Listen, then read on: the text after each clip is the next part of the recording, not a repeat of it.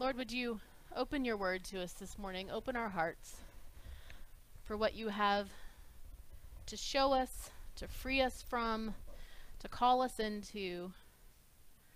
Holy Spirit, just have your way. This time is yours, this space is yours, this church is yours. Do as you will, Lord, in Jesus' name. Amen. There's the nearest stool. So, those of you who are seeing this slide on the screen here and thinking, wait a minute, we did that already. You are right. The talk that I have for you today is kind of a little bit of an encore of this series that we finished before Lent.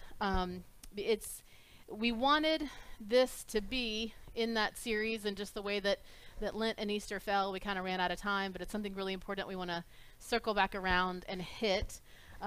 Today you're going to be so excited about this topic. We're talking about money and finances. Yay! Yeah, right. Thank you for your enthusiasm. There's I know this is everyone's favorite topic, right? There's two main things that I want to do this morning. One of them has to do with this everything on the table. This series that we did was all about taking the things in our lives that maybe sometimes we kind of hold too tightly in our fists, not let the Lord have his way in them, maybe not allow him to speak to them the way that he wants to or whatever. So the first part of what we're going to do today is we're going to talk about that a little bit. We're going to talk about our money, our finances, our heart towards them, our relationship with them. We're going to talk about our values and our priorities as followers of Jesus, where our money is concerned. And then the second half, we're actually going to do kind of a quick debrief of church finances. So if you're visiting with us this morning, the first part will definitely be relevant to you. I feel like I need to kind of apologize for the second part. It won't be very long. I'm not going to go into a ton of detail. And I really want to assure you right up front that this talk is not reactionary in any way whatsoever. This is not like, oh shoot, COVID tanked our bank account. This isn't, oh, people aren't giving. This isn't, there's not enough people giving or people aren't giving. None of that. This has nothing to do with any of that. Because in general, this church is actually a pretty consistently generous, faithful, giving church. But we still want to be thorough in our preaching of the word, in the things that we talk about. And if we avoid this topic, we're really doing a disservice to all of us.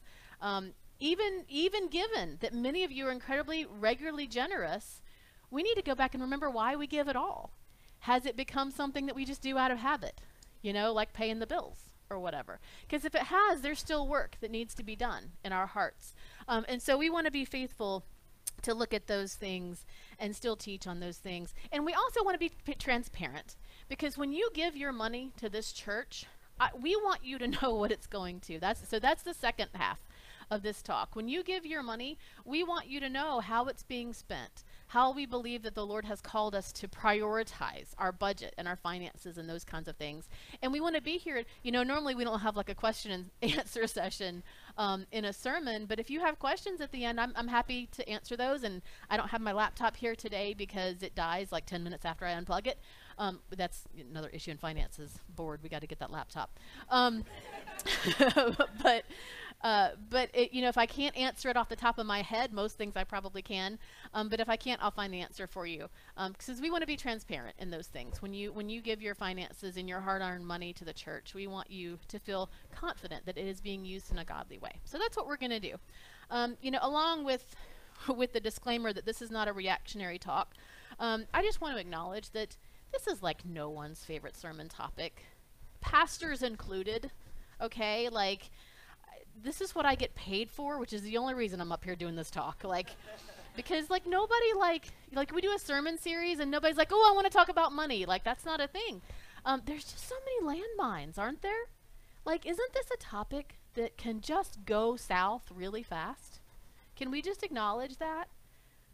It's hard. It feels icky. How many times have we had conversations with people that left churches because all that church ever does is talk about money. All they ever do is want me to give all my money. right? Like we've all seen that. We've all been there, right? So this is nobody's favorite topic, and it's okay. We're all in the same boat there. I just want to acknowledge in that some of you may have come through times and places where you have been manipulated by spiritual leaders in the area of finance and money. And I am really sorry for that. That was wrong. That should not have happened.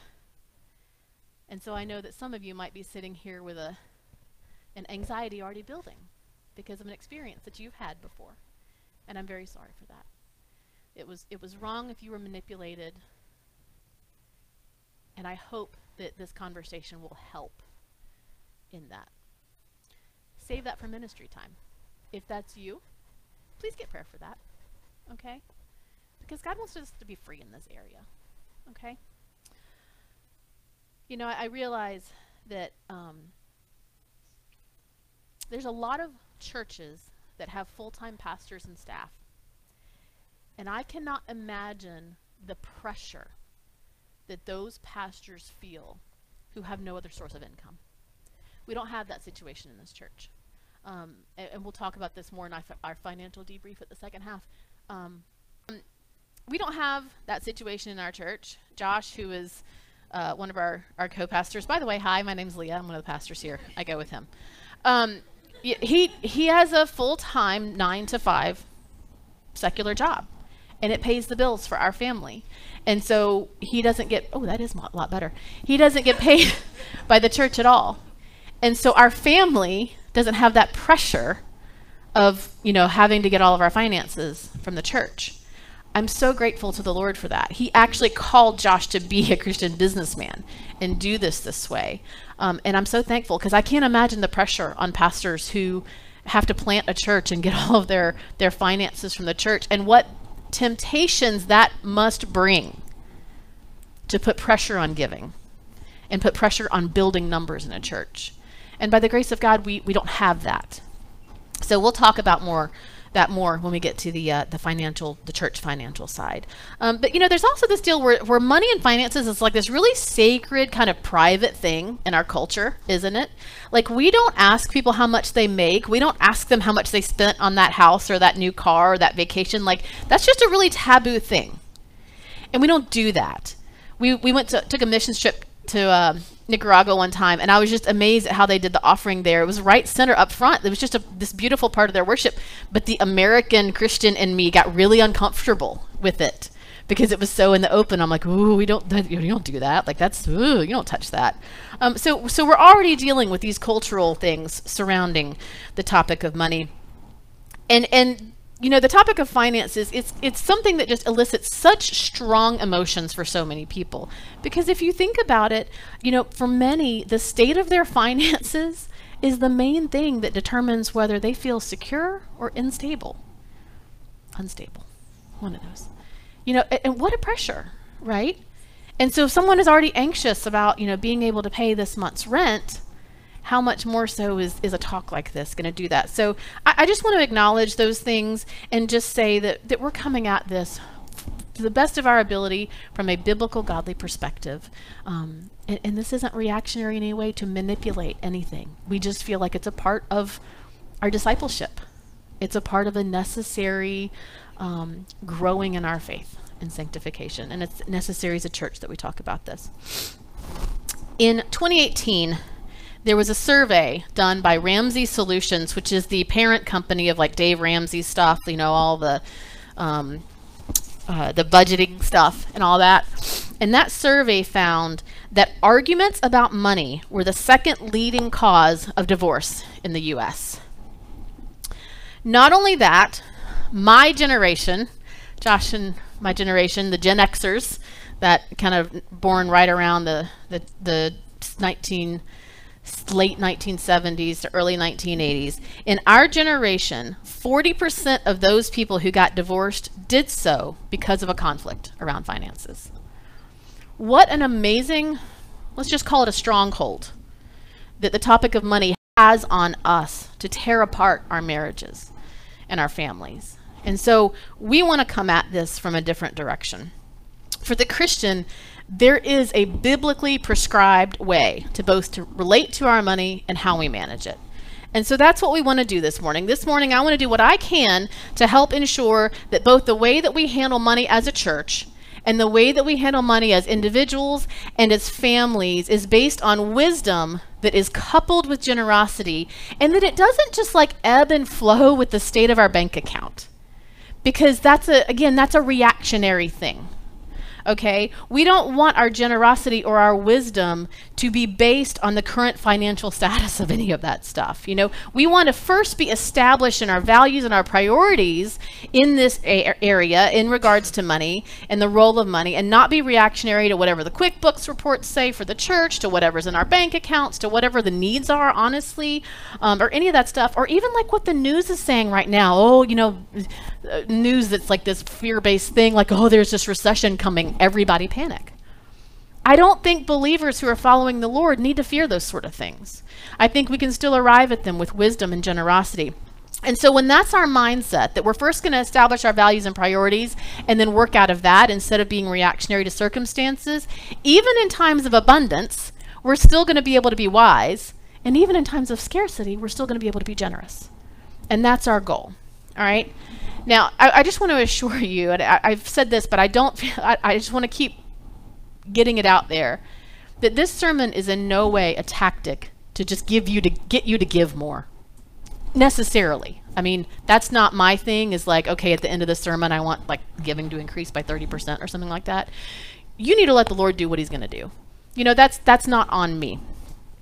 So that is not my goal at all. You're actually going to discover this morning, this may be the first sermon about money you've ever heard where tithing wasn't the focus. I'm actually really not going to talk about tithing that much. And that tithing, just for those of you maybe who aren't familiar with that, that's the idea of giving a tenth of our income. It is established in the Old Testament, you know, when they were giving like livestock and grain and plus money and all those things. But I'm not really going to focus on that.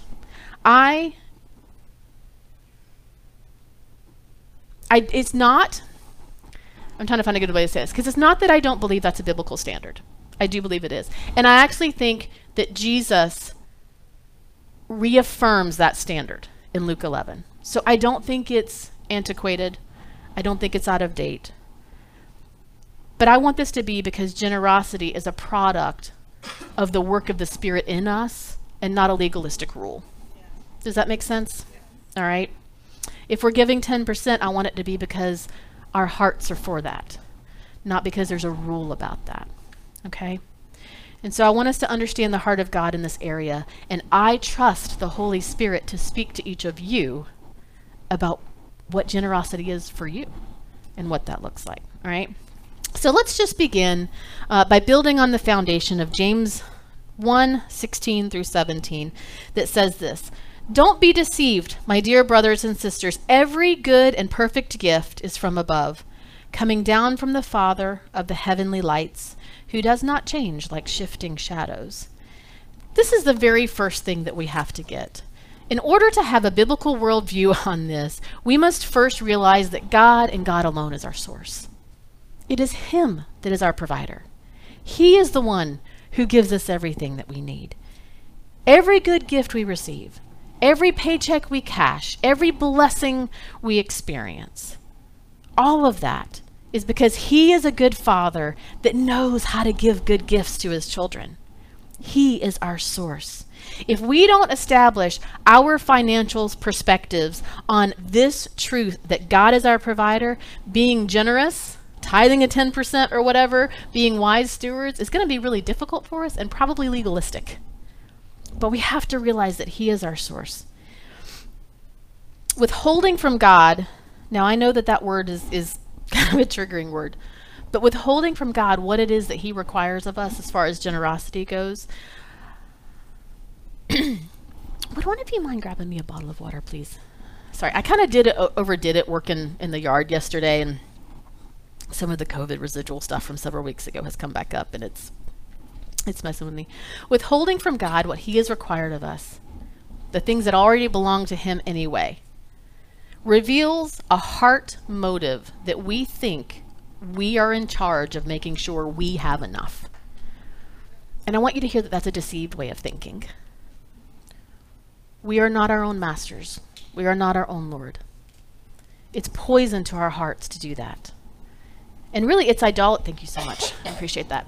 It's idolatry, because when we put ourselves in that place of being our own providers, we're putting ourselves in the place of God's sovereignty in this area. We can't think that we are the master and owner of everything when He is our provider and He is our source. Remember back in Exodus when the Israelites were wandering in the desert and God kept giving them all that weird like bread stuff overnight from the sky, the manna, the what is this stuff that shows up like on the ground every night. And remember what He told them to do? Go out every day and collect enough for that day.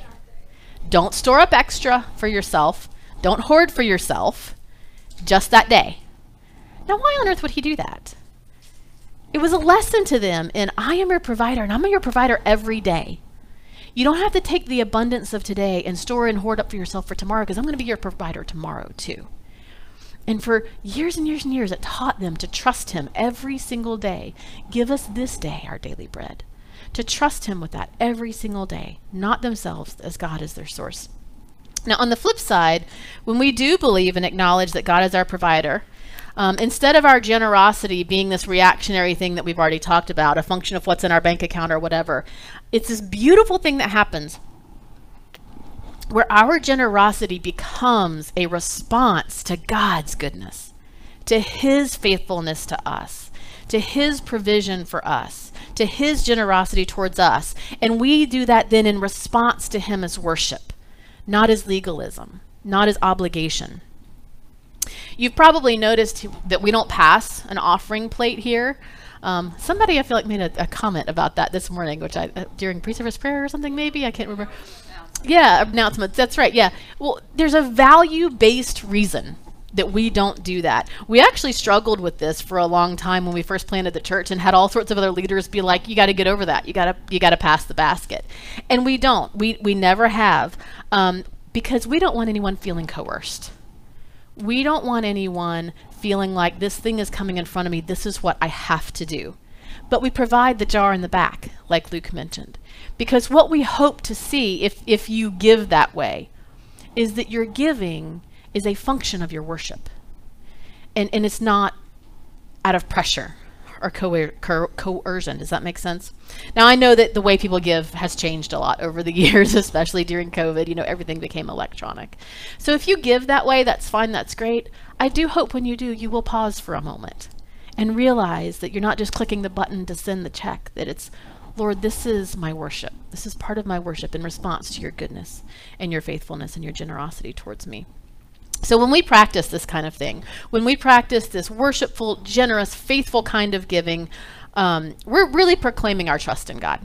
That's what we're doing. It's an act of faith in God as our loving Father. And you know that verse where He clothes the lilies of the field, He makes sure the birds are fed. How much more so does He do that for His children that He loves? So that's where we're coming from. Let's look at Acts 2 real quick. I'm watching the time because the pasta showed up super early this morning.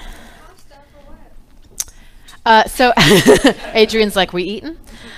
So for those of you who are coming to the Vineyard Connections class after this, that's what, and there's some gluten-free available and everything, yeah, but Olive Garden was like super on it this morning, and thank you, Jesus. See, He's a good provider, isn't He? Got the pasta. Yeah, they just showed up super early this morning, and so I don't want you to all blame me when the noodles are cold or something. All right, Acts 2. Yeah, we have a microwave, that's right. Acts 2, we're going to go to verse 37 and read this little chunk here. Now, this passage occurs right after Pentecost, which is that day where the Holy Spirit was poured out on all of God's people. They began speaking in tongues. All of these amazing things started happening. And so here we are. Peter had been preaching in the streets after the people saw this amazing demonstration of the Spirit's power. And he just gives like this really amazing, like forthright, I don't know, forthcoming, in your face kind of speech on the gospel and who Jesus is and what he's done and that he is the Messiah. And then this is the passage that follows. When the people heard this, they were cut to the heart and said to Peter and the other apostles, "Brothers, what shall we do?" As in, what shall we do in response to this message that Peter just gave? Peter replied, "Repent and be baptized, every one of you, in the name of Jesus Christ for the forgiveness of your sins, and you will receive the gift of the Holy Spirit. The promise is for you and your children and for all who are far off, for all whom the Lord our God will call." With many other words, he warned them and pleaded with them, "Save yourselves from this corrupt generation." Those who accepted this message were baptized, and about 3,000 were added to their number that day. Let's see, what I want to go down to. They devoted themselves to the apostles' teaching and to fellowship, and to the breaking of bread and to prayer. Everyone was filled with awe at the many wonders and signs performed by the apostles. All the believers were together and had everything in common. They sold property and possessions to give to anyone who had need. Every day they continued to meet together in the temple courts. They broke bread in their homes and ate together with glad and sincere hearts, praising God and enjoying the favor of all the people. And the Lord added to their number daily those who were being saved. Now, I know that the most of that passage is not about money. But what I really wanted you to see here, first of all, this isn't like some sort of first century cult where no one was allowed to own their own stuff. You know, this idea of selling all your stuff and giving it to the group and everybody does this together. That's not the picture. It's also not like Jesus trying to institute socialism. Okay? I've heard that argument. That's nonsense. What this is, though, it's true. What this is, though, is a picture that we have here of a Christ-centered community. One in which people love each other, defer to each other, elevate each other above themselves, honor each other, serve each other. And it's a picture of what happens when radical generosity and giving flows not from coercion, but out of relationship with each other, not out of guilt or legalism, and from an equally radical conversion and salvation from Jesus. It's one from the other. The response that happened here was a radical transformation because they were saved and redeemed and joyous, and their generosity flowed out of the joy that they had received God's salvation. And so that's the picture I want you to see here of this really beautiful community and how it looks when that's the response. Now, I want to jump over real quick. I was debating whether to read this or not. 2 Corinthians 9. Let's look at it really quickly. I know I'm kind of picking up the pace here. Pasta's waiting. I want to make sure I get to your 2 Corinthians 9. Paul is writing this letter, okay? He's in Macedonia, but he is preparing to receive what is apparently a very generous gift from this church, okay? And it's substantial. They've clearly sacrificed to give this. And here is how he instructs them to prepare such a substantial, significant, sacrificial gift. Read through it really quickly with you. "There was no need for me to write to you about this service to the Lord's people, for I know your eagerness to help, and I have been boasting about it to the Macedonians, telling them that since last year you and Achaia were ready to give, and your enthusiasm has stirred most of them to action. But I am sending the brothers in order that our boasting about you in this matter should not prove hollow, but that you may be ready, as I said you would be. For if any Macedonians come with me and find you unprepared, we, not to say anything about you, would be ashamed to have been so confident. So I thought it necessary to urge the brothers to visit you in advance and finish the arrangements for the generous gift you have promised. Then it will be ready as a generous gift, not as one grudgingly given. Remember this. Whoever sows sparingly will also reap sparingly, and whoever sows generously will also reap generously. Each of you should give what you have decided in your heart to give, not reluctantly or under compulsion, for God loves a cheerful giver. And God is able to bless you abundantly, so that in all things and in all times, having all that you need, you will abound in every good work." I'm going to stop right there. Now, here's the thing. I know that this passage has been used as a prosperity gospel many, many times. It's like this financial, spiritual tit for tat. You give more, you get more. Guys, that's karma. That's not kingdom. Okay? It is a principle that, yes, if you give generously, there is something in return. But it's not a bigger paycheck, and it's not the boat, and it's not the nice SUV, and all that stuff, okay? That's not what Paul is saying here, all right? Paul is telling the Corinthian believers that this is not a financial quid pro quo, but their hearts of generosity are being displayed. That's what he's after. He's after their hearts. There's a sacrificial gift that they've been preparing, and he's telling them, look, not that they can expect some sort of like reciprocal financial affluence as a result, like they give more and they get more, but he's telling them what you get as a response to generosity and obedience is this harvest of kingdom works and righteousness. That's how this works. And he's going after their heart in this, not after their wallets. Because all of this is in turn going to point back. If you look down to verses 14 and 15, and in their prayers for you, their hearts will go out to you because of the surpassing grace God has given you. Thanks be to God for his indescribable gift. Again, God is the source. He's not only the source of our provision, he's the source of our generosity. And Paul is going after their hearts because all of this is going to turn back in praise to the Father. And that's the point.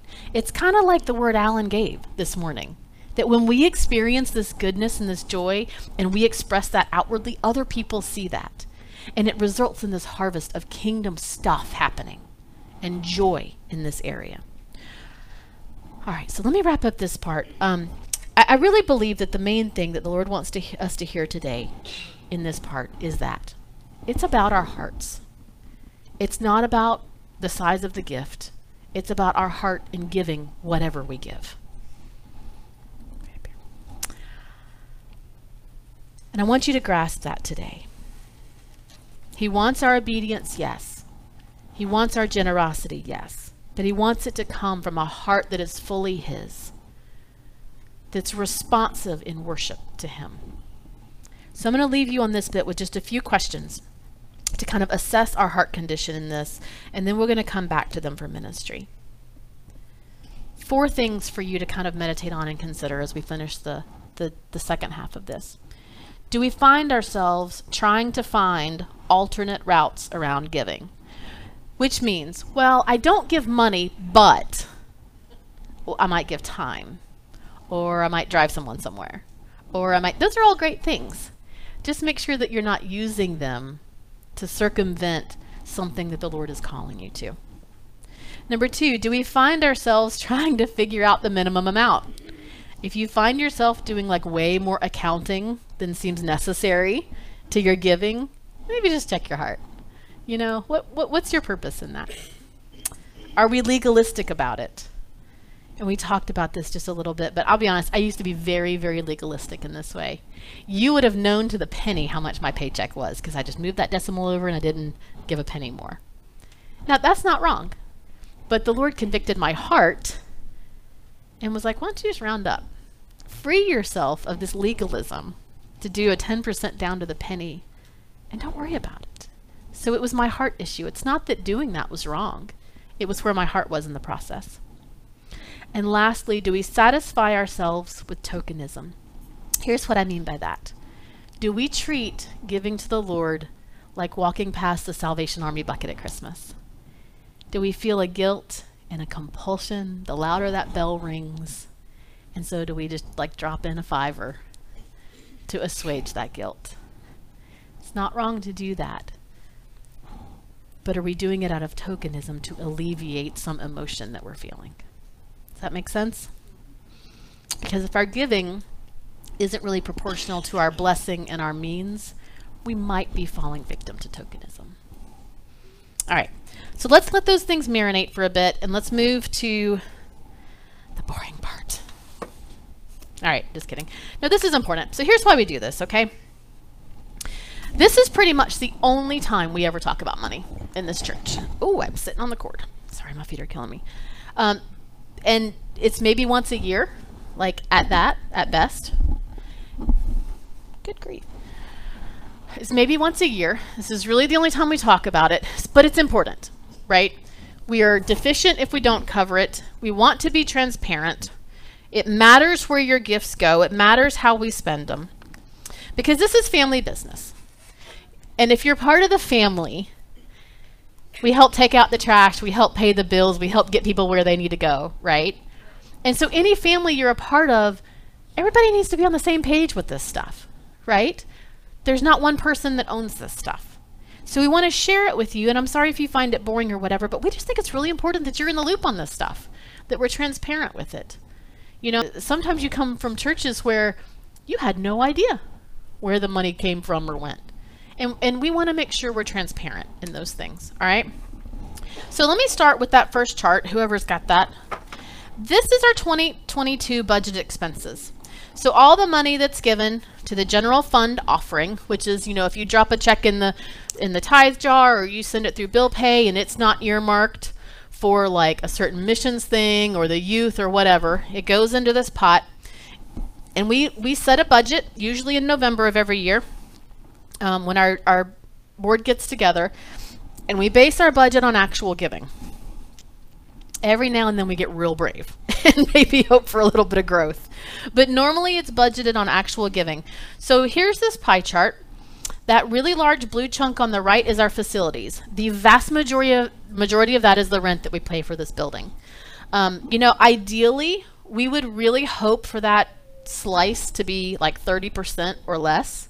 Alas, we are in Holly Springs, North Carolina, and you guys know how that is. The other reason that this is off skew is that green chunk right there. I mentioned earlier, Josh doesn't get paid by the church at all.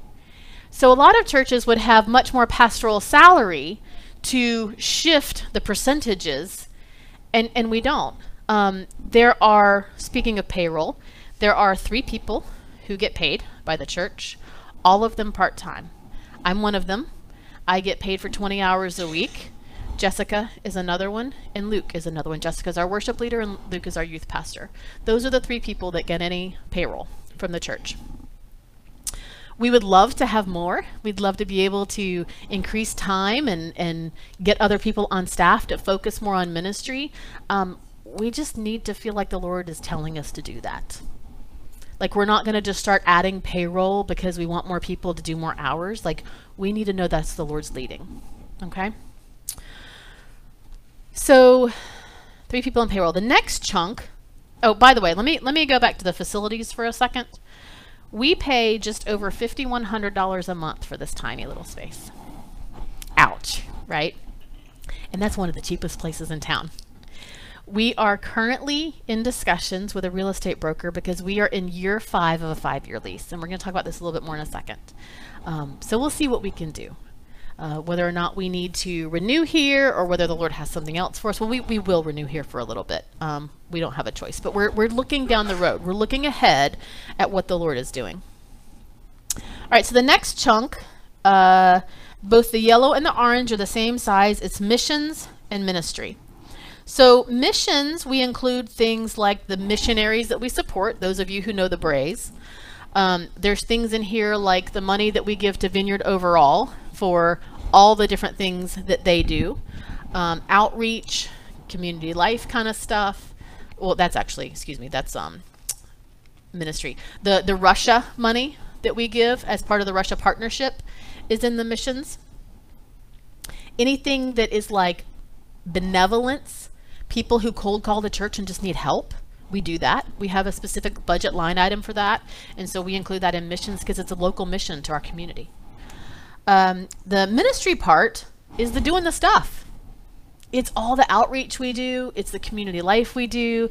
It's the way that we pour into our kids and our youth, all of that kind of stuff. It's really the core of what the church is. And so that's what goes in that chunk, is anything we do that is outreach oriented, gospel sharing, discipleship kind of stuff. All right. The admin stuff, that's that little gray sliver. And I'm very grateful that that's not bigger than it is, because sometimes that can get, if you have a really large church, that chunk can get really cumbersome. I'm grateful that we don't have a whole lot that we have to put in admin. But the admin chunk, it's like the stuff that lets the other stuff happen. right? It's when we buy paper and ink and supplies to print out the kids' curriculum. It's going to be a new laptop, hopefully. Yeah, or just something with a battery that works. My goodness. Sorry, yeah. I think it's a laptop, actually. It's the stuff to do the stuff. It's the insurance that we have to have, you know, on this building. It's the professional fees that I have to pay for the CPA, you know, that checks our books and that kind of thing. Any kind of stuff like that. The marketing and signage. I know marketing is like a dirty word when it comes to church, but like if we do any sort of promotion, let's say on social media, to let people know about a special event we're having, that costs money, and it would come out of that chunk. Conferences is that little blue slice that's 3% to the left. This is what gets us to things like the national conference, the regional conference, the youth conferences, the worship conferences, all those relational things that we do to be a part of our greater organization. That's what that is. And then that tiny little 0% sliver at the top is a kind of a miscellaneous category that really is, we were joking about this the other night, it's a miscellaneous pastoral discretion fund. If we like just, it's like we really need to take somebody to lunch because they're having a hard time kind of thing or whatever, I think we've used this once. Not because we don't do it, but because we usually just pay for it, because it's just our heart. That's not to like say, oh, we're great or anything. It's just, but this is just money that if a pastoral thing comes up during the week that we really need to help somebody out with, we have a little bit of ability to do that. It's only like $360 a year. So, you know, it's not a ton of money. Okay, let's jump to the next slide. This is what gets us to that budget, okay? So for 2022, the weekly giving needed to make our current budget is $2,769. So if $2,769 is given every Sunday of the year, we break completely even. Our actual weekly giving is over $3,000 right now. That's amazing. Like that doesn't really happen that often. Because go Vineyard, yay! Because God is so faithful, and He's used you guys, and you are so faithful, and like this blows my mind. Like, do you know how many churches would have loved to have this situation over the past 2 years? It just like, I am so grateful to the Lord for this. This has not always been the case. I need to back up just a smidge, and I'm just going to give you a real brief history of this church. The first, 2.5 to 3 years that we were a church, we were a mobile church. And we met in all sorts of strange locations. We've met in barns. We've met in Victorian, 1840s houses. We have met in cheer gyms. We've met all over the place. In our house to start. But in doing that, it allowed us to save up some money. Because we knew one day God was going to grow us to the size where we needed a home. You know, a family needs a home. And so we knew that one day He was going to bring us to a space that was going to be our space where we could expand our ministry. And that's what happened when we moved in here. Now, when we moved in here, that whole weekly giving needed to make budget was nowhere near where it is right now. But out of faith, we believed the Lord was leading us to do this way. We saved a bunch of money so that we could jump to that controlled burn slide real quick. Whoever's got it's that line going down. So when we moved in here, there's a green line doing this. So this was a slide I used a couple years ago. And this is the situation we were looking at. We'd saved all this money, but we knew when we signed the 5-year lease at this building, it was going to do this. Because it's so expensive here, and we hadn't grown yet to the point that we could cover it. But we called it our controlled burn. And we knew, we counted the cost. And we knew how much it was going to cost us to be able to be here.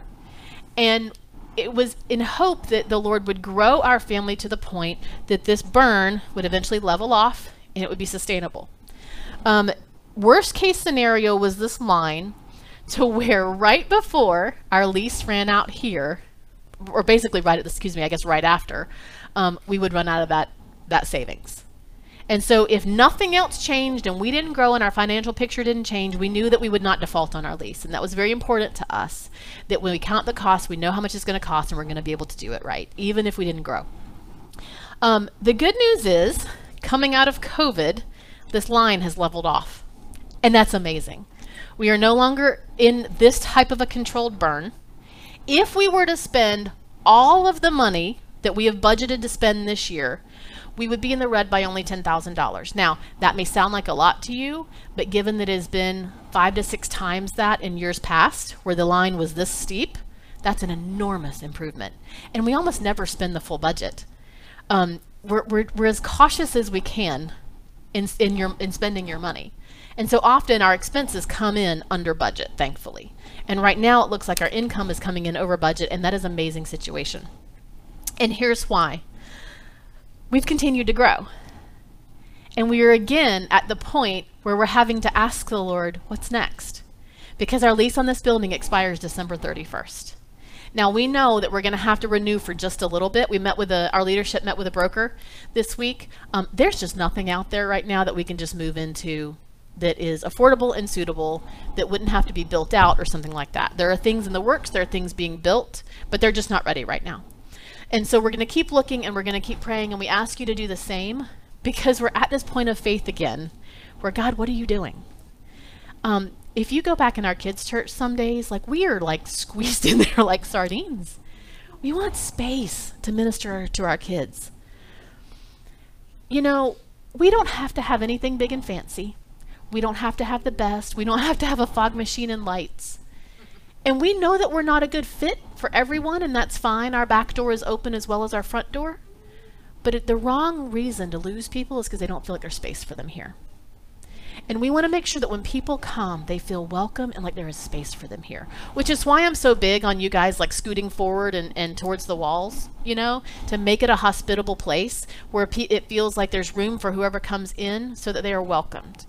Until God shows us what the next thing is, what the next place is that we're going to go to. We don't know, but he does, and it's okay. And my type A planning self is trusting. And the broker made a joke about, yeah, the first time I met Leah to look for spaces over in the business park, I knew exactly what I was dealing with. Because I know like everything in town that's available and how much it costs and what the lease term is. But God has got this, and he is going to lead us just as he has every single step of the way. When we moved into this building, guys, it came down to the week that we had to be out of our mobile space. He has provided so beautifully for us, and he will continue to do the same. We just need to trust him, continue to seek him, pray about these things, please. All right. What else have I not told you? So our reserves have stayed fairly steady. And that's good because we are, again, saving up for whatever it's going to take for us to move into a new space. There is going to be build-out cost. This was a physical therapist office before we moved in here, so this whole big room already existed. There were just some doors here. This door didn't exist. We had to put this door in for fire code. We had to bump. The reason that the front door is recessed in that weird way is because it was a fire code, and we just shifted some walls back there, and just that tiny bit of work was 40 grand. And that was before the supplies were so expensive. So we know it's going to take a good chunk of money wherever we go. But we're trying to save and count the cost again. All right. What else? What other slides were on there? Any? Yeah, I think I did. We had the controlled burn. You know, COVID, again, just thank you, Jesus. COVID was such an enormous unknown for so many churches. Do you know how many churches closed in 2020 and 2021? It's heartbreaking. But I believe not that we survived because we're anything particularly special or great or whatever, but we've tried to do things in a way where we listen to the Lord of how to operate. And he protects us. It's like the story of Joseph in Egypt. Remember that? There was the 7 years of famine and the 7 years of plenty and then 7 years of famine, and how he spoke to him and said, stock up during the first 7 years so you'll be ready for the second 7 years. And so not only you'll survive, but you'll be able to provide for all the places around you and bring glory to my name. I kind of feel like God's done that for us. Like, do this the way I'm telling you to do it, not the way necessarily that all the other church systems, marketing, whatever stuff tells you to. Follow me, and I'm going to provide for you. So that's where we are. 2022 total budget. So this, the number that pie chart's based off of, 155,000. That's our estimated income for the whole year. And I mentioned the 10,000 short. I'm very hopeful, guys. And I can't help but be, just because how amazing God has been to us. We've been here 7 years. Our first year was a mess because of the closing of our sending church. And then we had 2 years of COVID. That can throw anybody. And yet God has been so good. And all of you are here, and we've got all these amazing kids back there, you know, and the teens are doing great. And I'm filled with so much hope and so much joy and so much gratitude for what the Lord is doing here. So join me in thanking him and praising him and in seeking him for what's next, because we want to follow his plan.